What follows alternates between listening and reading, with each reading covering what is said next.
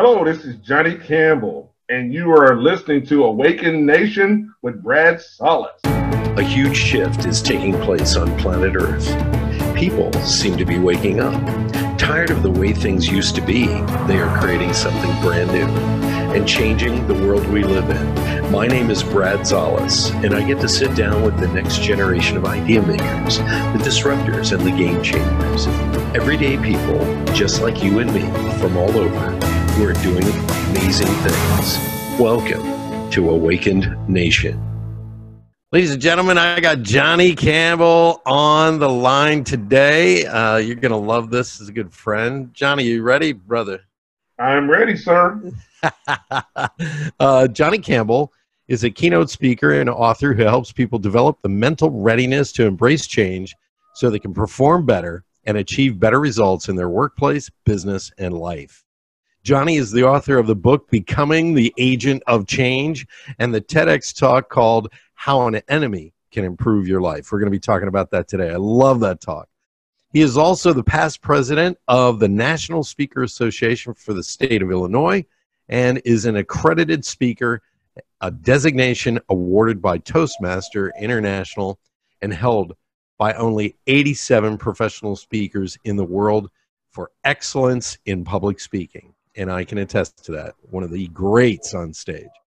Johnny gained his team management and sales expertise in the insurance industry, where he worked as a corporate sales trainer and participated in leading hundreds of people through multiple corporate downsizings and mergers.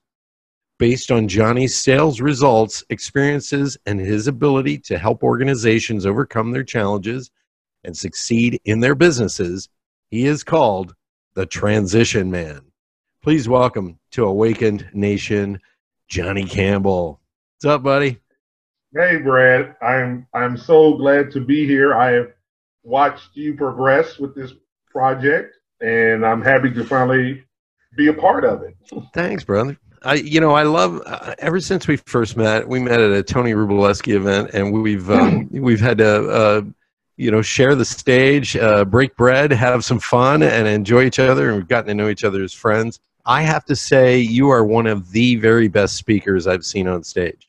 And I've seen all the greats, man, and you just rock. I love watching you. And Thank you so much. You said this recently. You said, I can't do anything else. This is what I do.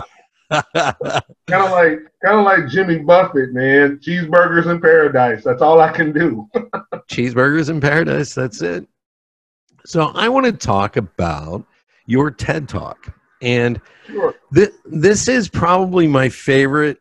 I mean, your subject is one of those subjects that just reaches out and smacks you right between the eyes. And it's how an enemy can improve your life. Let's talk about that. Let's talk about how an enemy can improve your life. When I had the opportunity to do a TEDx talk, an organizer had heard me speak at another event. And at the time when she approached me, she said, I would love for you to come and speak at my TEDx event. And I kind of knew indirectly what a TEDx event was, but I kind of messed with her and I said, who's Ted? What's Ted want with me today? So I kind of just messed with her like, I don't know what you're talking about. And I had seen TEDx and TED Talks on YouTube. So when she talked to me about it, she said, I really believe you'll be great for our TEDx experience. So you have to do certain things, to be prepared for it. So I started to go into the TEDx world of videos. And what I saw was that the TEDx speakers that I was watching, a lot of them really weren't professional speakers. They had come from other genres, other disciplines, and they were doing a TEDx talk. And to me, there was a disconnect because I said, whatever I talk about has to correlate to what I speak about so that I can use it as leverage to create an opportunity. So right there, Brad, I already knew any kind of social cause and initiative was out because I don't talk on those topics normally. Right. And I had to talk about something that I felt could leverage that opportunity. Not that social causes and initiatives are bad, but it doesn't fit my model for being successful as a speaker. So I Right. said, I'm going to talk about something that everyone knows about, but everyone hasn't thought about in this particular way and how it can help. And so what I did was I had about 90 days to get ready. So I spent 60 days writing and 30 days actually rehearsing. But I had came up with the idea of an enemy. And I said, how an enemy can improve your life. And my whole rationale was enemy, if you go deeper, is competition. And the competition is based on people, situations, and things that affect us. Every single day that we get up, we are raging against an enemy. It could be of complacency. It could be of bad health. It could be of dealing with people. But each one of these things is a thing that we rage against that makes us better because we have to go through that in order to grow. And so that's when the idea kind of formatted, and it said how an enemy can improve your life. So my rationale was how competition makes us better in this world and makes us more productive. We live in a day and age, this is kind of interesting, where everybody's supposed to get along, and we have anti-bullying campaigns, and we have all these, we're all supposed to sit around and sing Kumbaya. And the reality is that's not life. Life is about competition. You don't walk into an office and you're the absolute worst and expect to rise to the top. I mean, you'd have to be delusional to believe that you deserve to be paid the same salary as the guy who gets 10 times the amount of work done during the day. And I think we've lost touch with that competitive edge in America, because you really do. Just look at all the sports greats, from Muhammad Ali to, you know, you're watching Russell Wilson last night. You know, you have to have rivals to up your game, to increase your game. You know, the Patriots and the Seahawks, you know, that's going to be a little bit of a rival from here on out because of the Super Bowls. You're going to try and get better. And I love the fact that you were talking about this, because you see it in the corporate world, you see it in personal life, you see it in everywhere. Right, absolutely. I mean, one of the things that I observed is that how do you grow unless you're going up against something every single day? Like, how do you become better and how do you improve? And competition, whether, like I said, it could be a person, a situation, or a thing, allows us to be better and it allows us to become something greater. And in my TED Talk, I referenced Steve Jobs and Bill Gates. And in the talk, I talked about how both men absolutely agreed competition made them better. And Jobs went even further and said, if we didn't have Microsoft, we would make up an enemy in order for us to improve and get better. Right. And he was always, even in his commercials, remember, to all the renegades, to all the people that went the other way. Well, what is that saying? That's saying you're competing. You want to be something greater and you're going against the norm. The norm is the enemy of your greatness. Yeah. So Jobs was even arguing that through his company. Right. Chiat Day created that ad campaign, you know, to all the rebels, the free thinkers, the people who create change. And then they would put up Mahatma Gandhi and Albert Einstein. And the phrase that they wrote out was actually based on a Jack Kerouac phraseology, you know, to the rebels, you know, because Jack Kerouac, On the Road with Jack Kerouac became like necessary reading back in the 90s, especially 80s and 90s. If you want to get great, you have to align yourself with people who are greater than you. And you can't see it as, oh, I can't believe there's so much better. You got to get in there. You got to play the game full out. You got to try and outdo them and be a little more cunning and a little more fun and a little more.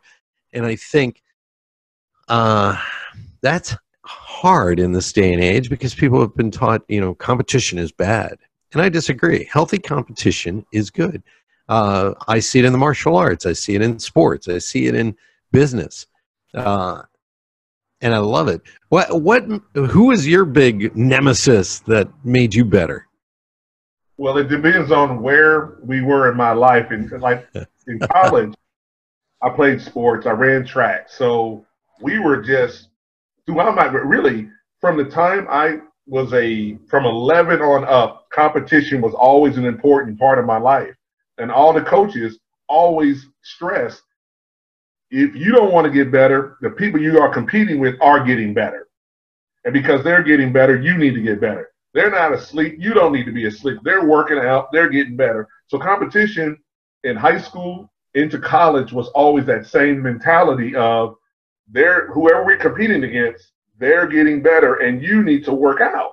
And that attitude carried into corporate America, where I was like, I had a job interview and I knew there were other people interviewing for the job that I was looking for. Well, that's competition. So I had to figure out what made me different than everyone else interviewing for the same job. So that's competition. And because I knew there were others wanting the job, it helped me up my game. And that has been kind of the genesis of my own personal progression, is always there's something out there that I'm going against to get better. So for us, Brad, as speakers, the enemy of my success right now, Brad, is obscurity. That's what I rate. The enemy of your success today is obscurity. Explain that. Not enough people know who I am and what I do and how I can help improve their situation as it relates to dealing with change. And not enough people know. So every day I try to rage against obscurity by saying, how can I get more people to know me today so that I have more opportunities to speak tomorrow? But today, the enemy is always obscurity. Yeah. You know, I always say to business people, because they'll ask me to build a website, let's say. And I'm like, okay, the website's done. Now what? And they get very disappointed that nobody comes to the website. I said, well, you need marketing too. So there's only 3 things you have to worry about in a business: sales, management, and marketing. Right. And people are like, well, what are you talking about? Well, if you have trouble with employees, or you're trying to reach a certain contact, that falls under sales and management. But if nobody knows who the hell you are when you walk through the front door, that's a marketing problem. Right. And the head of Procter & Gamble, one of the marketing divisions, when he went to retire after a 15-year career at Procter & Gamble, they said, what is the one thing you wish you had done while at Procter & Gamble? And he actually said, I wish I understood marketing. Because all the people under him understood it. They know what it's about. True marketing professionals understand the value of it. But I like to look at it this way, and not to be crass, but this is what it is. Those of you who are listening, how many of you are married? Okay. Marketing is romance. Okay. That's what marketing is. It's romance. It's the buildup to copulation. Sales is copulation. I don't mean to be crass, but that's what it is. It's the closing of the deal. Now, if you're in a long-term relationship with clients, just like in marriage, what do you think you need to do to get more of the sales? You need more romance. So marketing is romance. It's a constant job. It's the need to make sure that your clients and customers always sit there, and potential clients and customers always can sit there and say, oh, wow, I can't wait to work with these people. They're so incredible. And they can't say enough about you. Okay? Right. That's what we're talking about. And I agree with you, Johnny. I don't think enough people know about you because you're extraordinary. From the insurance industry, I reached out to you when I had to speak at a couple of insurance conferences, and I was astounded at your knowledge of the insurance industry. I mean, that's where I grew up. A lot of the people, Brad, that we see in the marketplace haven't really been in the marketplace doing the work. And they're out speaking and they're telling people things. And if they haven't been in that industry, you can really mess somebody up when you give them your advice. So that's why to do the research. If nothing else, a person really needs to do the research before they enter a space to speak. But a lot of people that I observe, they go out, they speak, but they haven't really, they don't have a base of knowledge that they operate from to help people. And I come from this insurance industry where there was massive change, reorganization, the culture had shifted, the technology had shifted, and just the overall leadership view on how people should be effective was different. And that's where the core of my insight comes from when I go out to speak. So I'm not coming from some place where I'm guessing.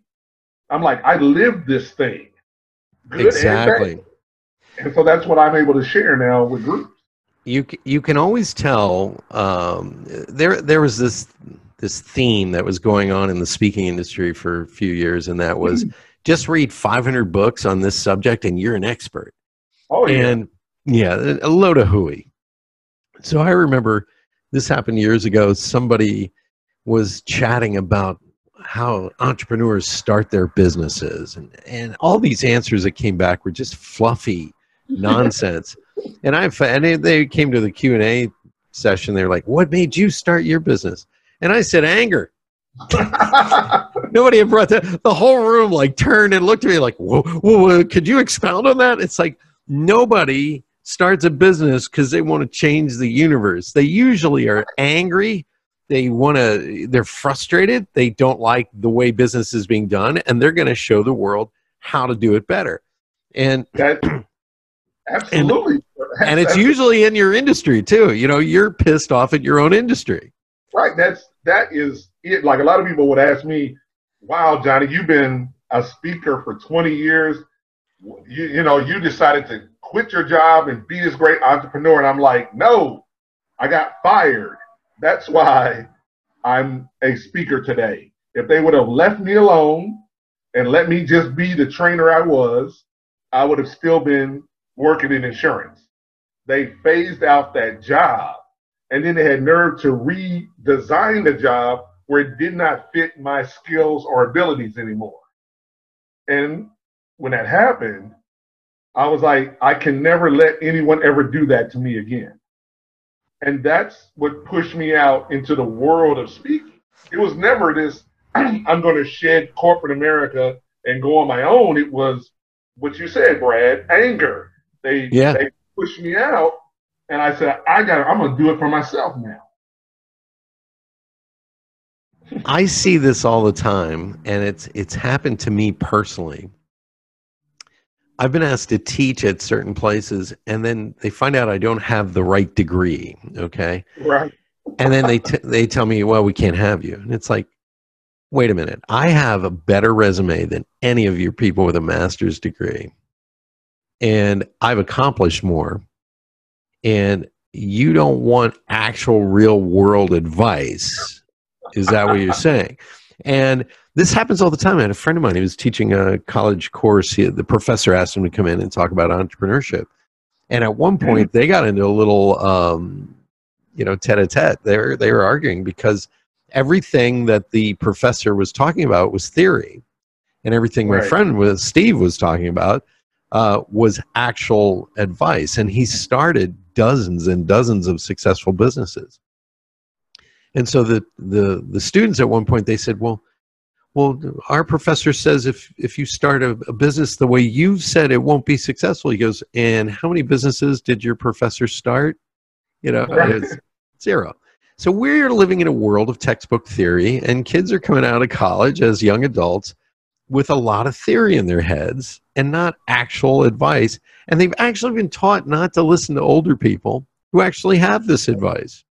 Here's something also fascinating, Brad, that over the years, when I talk about change and things of that nature, there are a lot of young people that we see that are really, really successful.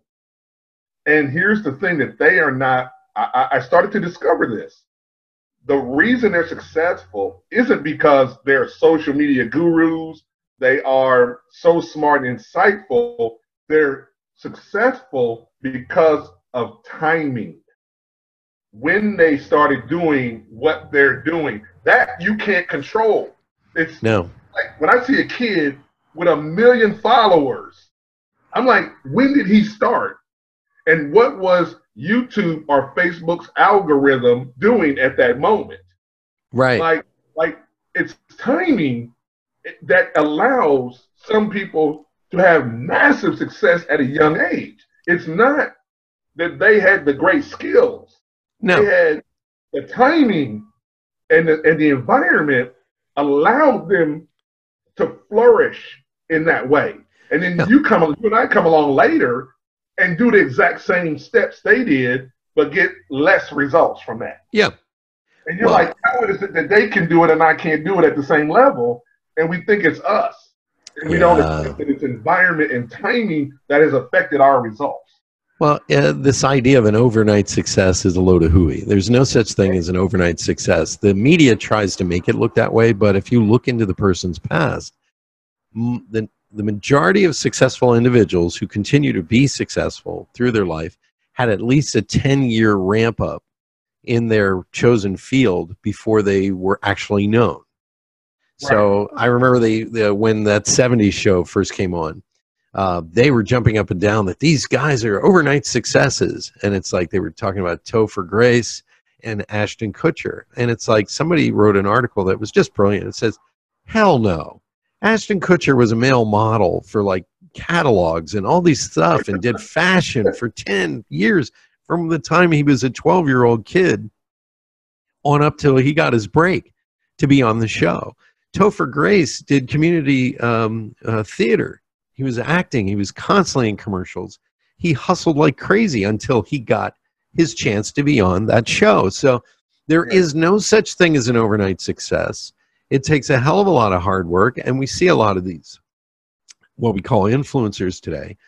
But the reality is you have young people with a particular set of skills who are willing to step up. They have the chutzpah to step up and put their face on a video and do some fun things. And so that's the challenge nowadays. We try to repeat that kind of success, and it's just, as a baby boomer myself, we can imitate the mechanical part of it, but the reality is it comes back to marketing. Marketing is, how do you get people to reach out and want to follow you? How do you create rabid followers? Right. That's, I'm doing that right now. I have 2 Instagram accounts, one for my speaking and one for my hobby that I love, Brad, which is fishing. Yes, I remember you're a big fisherman. Yes. Right. So I've got a bass fishing Instagram account, and I've had it for 2 years, and I've watched it grow slowly, but exponentially, but very slowly. And I'm observing what makes these things in social media happen. And it's still timing and environment. When the algorithm is a certain way, Johnny wins. When they change it, Johnny loses. But I'm doing the same things. And so that's what I'm saying is that, I'm just observing that in the social space here. But at the end of the day, marketing is the most important. But I'm going to interrupt real quick. And I have to say, when we really try to manipulate, especially as a speaker, or there are a lot of people out there that are self-help gurus and they're doing videos and look at me, buy my books. You are tapping into something that actually is a niche of people who like fishing. And that's where your passion begins. You've got to look into the passion part of anything you create, because that, once again, marketing. I mean, Awakened Nation has taken off because I've abandoned this whole, we're going to talk about business. I don't care about business. I want the story. The story is much more interesting. And so those things get an emotional response from people. And that's really what's driving a lot of this great stuff, this great content. So if any of you are listening who are trying to figure this out, it really does boil down to that thing that you can't predict that suddenly makes you more popular than everybody else. That's the secret sauce. That's what you got to look for. And I think you, Johnny, have, you're the fisherman. You might be the speaker, that's the intentional, marketing part. You're the public speaker, agent of change. You did the TED Talk, but it might actually be the bass fishing that makes you famous, and you can endorse products on that site. So I would play around with that. Take your video camera out. Do our buddy Dave the Chef Sheffield. He's out there with his kayaks and doing his morning motivations and, you know, having a bottle of wine. And yeah, I do that, Brad, already. I already do videos on fishing. there you go. I love that. I didn't even know you were doing this. This is what's so crazy. That's awesome. Oh yeah, I would like I have the Instagram account, The Transition Man. That's my public speaking, personal development one. But then my Instagram is called Top Water Johnny, and in that one, that's where I talk about bass fishing. I show videos of me fishing. I talk about lures, and it's just that's the passion, and that's the thing that gives me a lot of joy. And I've noticed what you're talking about, Brad. When you center in on this thing that you love so much, you know, you start to grow, and then those people find you. But then on the personal development side, it's like you have to go deep and pick a thing within personal development, like you've done. Yeah. Like you said, I want to know about the story inside of business, inside of personal development. And that's the thing you got to kind of do to create separation and to get people to notice you. So I agree. Yeah, and I think anybody who's listening, I think there's a quirky part to each and every person that they would rather be doing that, but they can't figure out how to make money from it. So stop worrying about making money from it. And like me, I would always love to do drumming videos, you know, teach people how to play drums or do some painting and drawing and things like that. And I will do that someday because I think that's where people's you know, that's where we get the traction.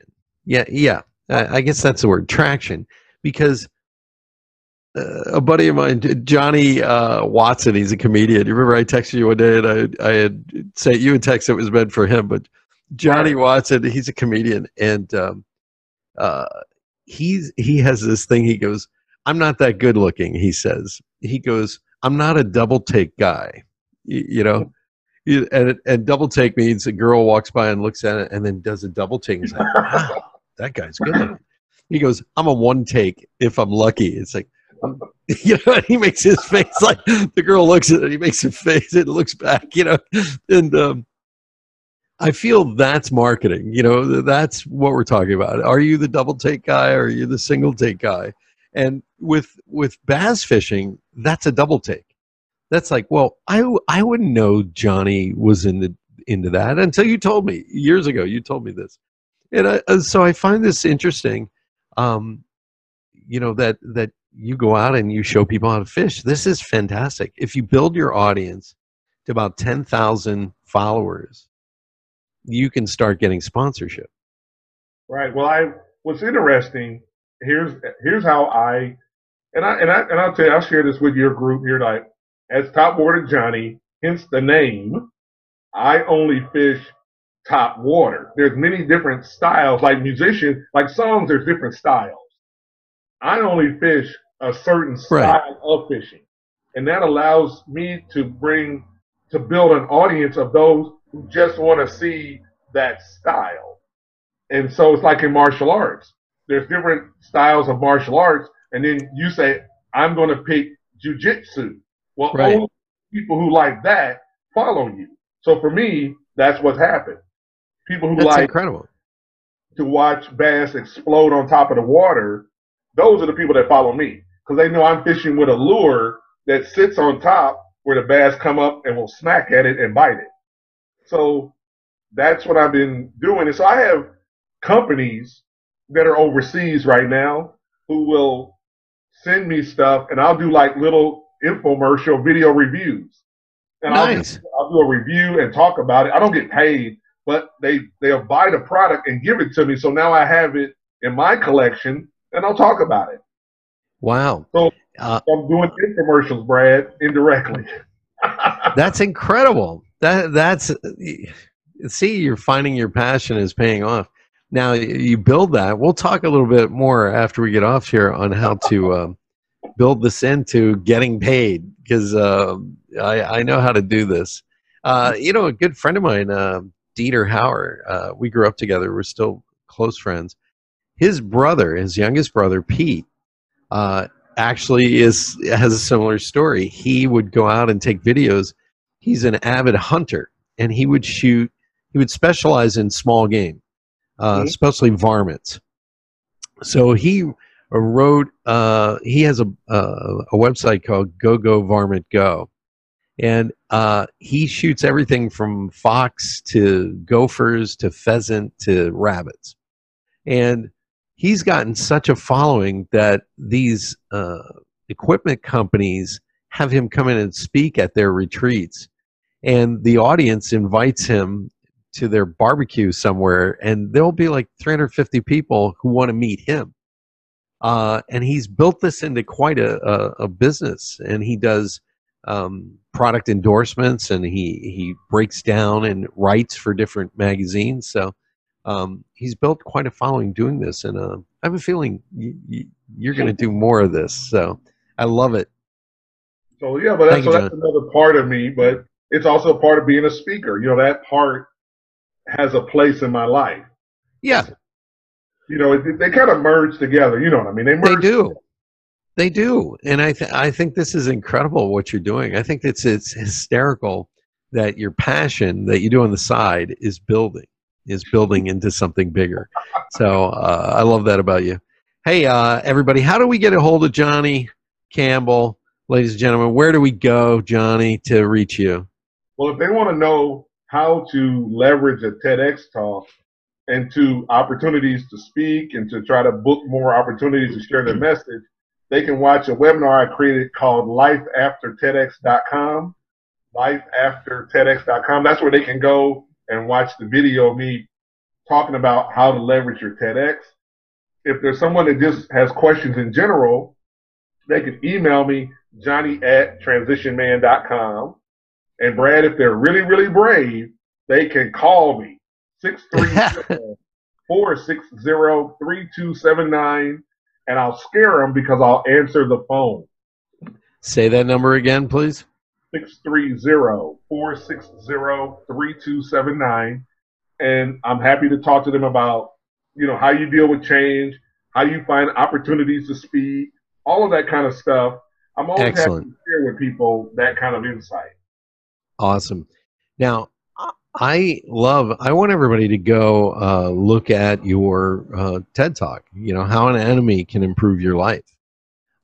Because I just thought that was, not only was it has your great sense of humor in it, but the way you explain it on stage makes total sense. It's really, really great to watch. Well, I had a lot of fun putting it together. I tell everybody, when I tell you, I write my speeches. A lot of speakers don't write speeches. But you do. I grew up and got trained to write my speeches. I had a mentor named Bill Function, who was an English professor at a college in Chicago. And he would have me come to his class. And I would sit there in his class and watch him talk about writing speeches out and structure. Right. So I got conditioned early on in my career to be a writer. And then here, Brad, is a famous Hollywood phrase: writers write their way. In other words, I'm being Rocky Balboa. The only way I'm getting in the movie is if I write myself into the movie. Yes. So I got good at writing my speeches out so that I could be a better presenter of my message. Now, a lot of people, they might not feel comfortable writing speeches, but I've written speeches, and that's really what I do. I've even had people approach me to be a speech writer for them, not politicians, because I don't want to get into that. Right. I have done some speech writing for CEOs and executives in the past. Well, the effort shows because you're phenomenal on stage. There aren't too many people that I admire or could follow me. You rock! Holy crap! You followed me in Chicago. I did the after lunch, dreaded after lunch position for an hour and a half, and I got off. We got a little break, and then you hit the stage. And you were just incredible. I mean, you wowed the hell out of them. And I was like, I'm thinking, well, if anybody deserves to follow me, it's you, number one. And if anybody can make them forget me, it's you. Oh, my God. After lunch that 1 o'clock slot is a hard slot to play. I love that slot, believe it or not. It's a tough one. I mean, we love the honey pot, 9 o'clock to 11. That's the sweet spot right there. Right. It's just about coffeeed up just right. They got enough sugar and coffee in them. And it's you want to open or you want to close. And that right after lunch is the worst. 1 o'clock, and you got to bring the energy because they are going down fast. Yeah. Well, Tony used to always give me that slot because he knew I could handle it. But I remember from my old stand-up comedy days, people, when they're eating, you can't hit punchlines when people are walking around, when people are falling. So you got to bring a lot of energy and be more interesting, be more funny. Yeah, well, because it's right after lunch. Right. Here's the one thing that I have noticed as a speaker when people say this. Speakers will say, I'm engaging. And when they think of engaging, they're thinking about getting up, moving around, doing exercises and activities. Being interesting on stage is engaging, Brad. That doesn't require any physical activity if you're interesting. And I heard a guy say that a while back, and I really thought about that. I said, if you're interesting on stage, they are engaged. If you're not interesting, then it's not that you can't do all that other stuff, but being interesting is an act of engagement. Yeah. Well, my favorite thing to do is walk out into the center of the room. I know. And dead silent and just give this mischievous look around the room for almost an uncomfortable 30 seconds.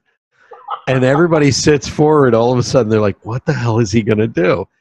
I do that on purpose. That's my favorite thing to do because it's like you have to have confidence in knowing that you're going to wow the audience to even do that. And some people just hate the pause, the pregnant pause.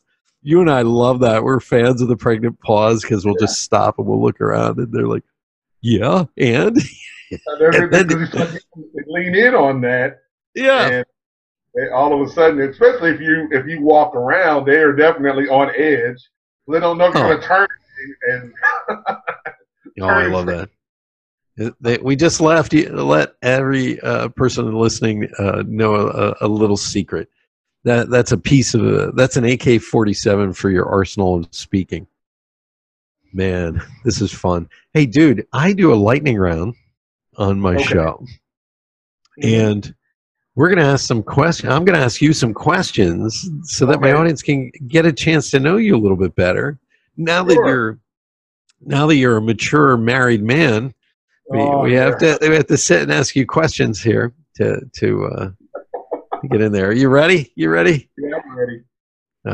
I'm trying to be your Andy Dufresne. All right. So, first question. What pisses you off? Really, obscurity and when and people not doing the work externally, people not doing the work and excelling, and I know they're not doing the work. That kind of bothers me. And right. then myself, that pisses me off is not being known by enough people. I'll describe it this way. If you believe in your heart that you have the cure for cancer, you want everyone to know about that. And right. It upsets you that you can't let enough people know. Now, I can't say they're going to take the cure, but you want them to know it exists. And so obscurity really, it's like every day I get up, it's like I got to let more people know about me and what I do, because that allows me to help improve a lot more people's lives by sharing what I know. So those are kind of things that get me riled up and upset. And, those are really the biggest things for me that really upset me. There's a lot of social injustice out here, but the thing I feel like I can control is really obscurity. And that's the one thing that upsets me the most, because I know I can do something about it. You got to help the world. And if you're the best kept secret in the world, you can't help the world. Right. And I get that. And the reason I ask that is I don't think I've ever seen you angry. And we've spent a lot of time together. So I'm sitting there going, does he ever get mad? Put it like this, Brad. It's kind of how we describe it this way. Let's describe it like the old Incredible Hulk show. Mr. McGee, you wouldn't like to see me when I'm angry. A lot Mr. of people, McGee. they just like to see me when I'm angry. So I have learned to quell that level of anger. The rage. I've learned Mr. McGee. I've learned to quell a lot of that anger and channel it into and see the world. You know, how about this? I'm more stoic now than I was early in my life. Nice. Maturity. You wouldn't like me if I was angry. Yeah. I love that line. My second question is, I know you love fish, but what's one of your other favorite foods? Well, I have become quite the culinary at making what I call mega-sized blueberry muffins. I've become quite the blueberry muffin maker over the last couple of weeks here. So, well, those of you who don't know Johnny, he is built like a linebacker for the NFL, big as a house with a tank. With all I know in the martial arts, I wouldn't want to mess with you. You're solid, bro. So baking is probably so you making muffins in the baking is just like making me crack up. I'm sitting there. Look how delicate he does it. Exactly. He does the pans. I would love to hang out with you and just watch you do this. Well, that's probably the funniest thing, but that's something that I enjoy, and my wife definitely enjoys eating muffins. And so I do some baking. There you go. That's awesome. My third and final question is, what's your favorite memory? Oh, wow. There's really been, I have two memories that come to me as the top favorites. The first one was I spoke at Toastmasters International Convention in 2018. I was one of the keynoters on the main stage. So I spoke to the entire world. And I did my talk, but I got to do something it was like the Academy Awards for me. I got to thank all the people who have helped me grow as an individual and as a speaker through Toastmasters. And that was a very special moment because I got them to know how special. I mean, I had told them one-on-one, but they had never heard themselves being told by name to the world at a keynote address. Wow. To let them know how special they were to me. And one gentleman, the professor who helped me work on my speeches, the day after I did my talk, he passed away. Wow. But I called him 2 days before to tell him I was coming to town to speak. And I wanted him there, but he had just gotten out of the hospital, and I didn't know how bad he was health-wise. Wow. But he got a chance from home to watch through the internet my speech. Right. And then, like I said, the day after he passed. And that was, but I got a chance to talk to him and for him to hear that. And that's incredible. That was really, and my wife was in the audience. So I got a chance to really thank people who had helped me. And that was special. This other weird special moment has to do with Tony Wroblewski, Dave Sheffield, Brad Solis, where we all had an opportunity to come together and speak at the same event together.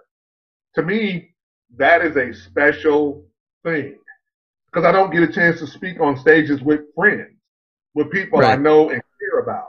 So those are special moments. Like I'm normally the guy that comes in, Brad, does the talk, sells the books, and gets out of there.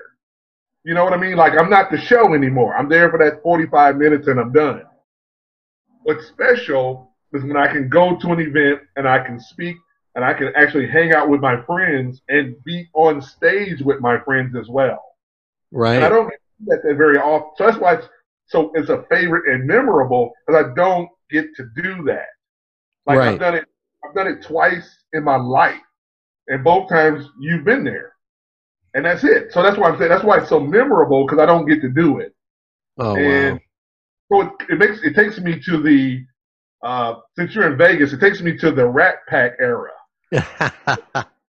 where you're on stage with all of your friends, and you get a chance to kind of do what you do and hang out, and I think that's special to me. And that's why I kind of savor it and talk to you about it when it does happen. You know, I kind of, it's special. It is. And, you know, so those are probably the two of my career that were the most memorable, the favorite.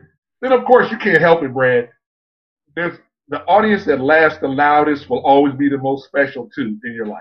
The one that gets the joke and everyone laughs. I mean, there's nothing like I made 10,000 people laugh at one time. Right. On stage. And that was awesome. It was just that's a great roar. Time. It was a roar. I could not, you know what I mean? Like, it's hard to describe when you have everybody, almost everyone with you on stage. You know, a comedian knows that feeling, but to be a speaker and you can do that, well, you know, that's called magic time. When every joke nails. Yep. Every inflection. My greatest dream was to make an audience laugh without using words, just facial expressions, and I was able to do that a few times. Well, those are special moments too. Like those they don't come often, but when they come, it's like wow. So, but those two are really the biggest thing when it comes to speaking. Those are probably my best favorite moments. Wow. And you know, but it is what it is out here in the marketplace, Brad. You just every day you get on stage and you do the best you can with what you've been given. Right. And you hope that someone will take what you've shared and they will be better because of it. You hope. Dude, stop being a best kept secret. I want to see more marketing from you. Ladies and gentlemen, reach out to Johnny Campbell. Your websites again, where should they go to? They can go to riseupandwin.com to reach me there. That's where I keep all of my books, tapes, and audios. If they want to be involved with TEDx and they want to learn how to leverage it, go to lifeaftertedx.com. They can email me, johnny@transitionman.com, or they can call me, 630-460-3279, and we can talk about whatever you want to talk about. We'll schedule time, and we'll talk it out. Dude, thank you. Ladies and gentlemen, I hope you enjoyed Johnny Campbell sharing his wisdom here on Awakened Nation. Catch you next week, everybody. Thanks, Johnny, for being on the show. Thank you so much for being a big part of the Awakened Nation movement. This is how you can help me and our extraordinary guests. If you guys enjoyed this episode, please share it out on Facebook, Twitter, and Instagram. And let's grow this movement by word of mouth. Our success will be because of you. Thank you, and see you next week.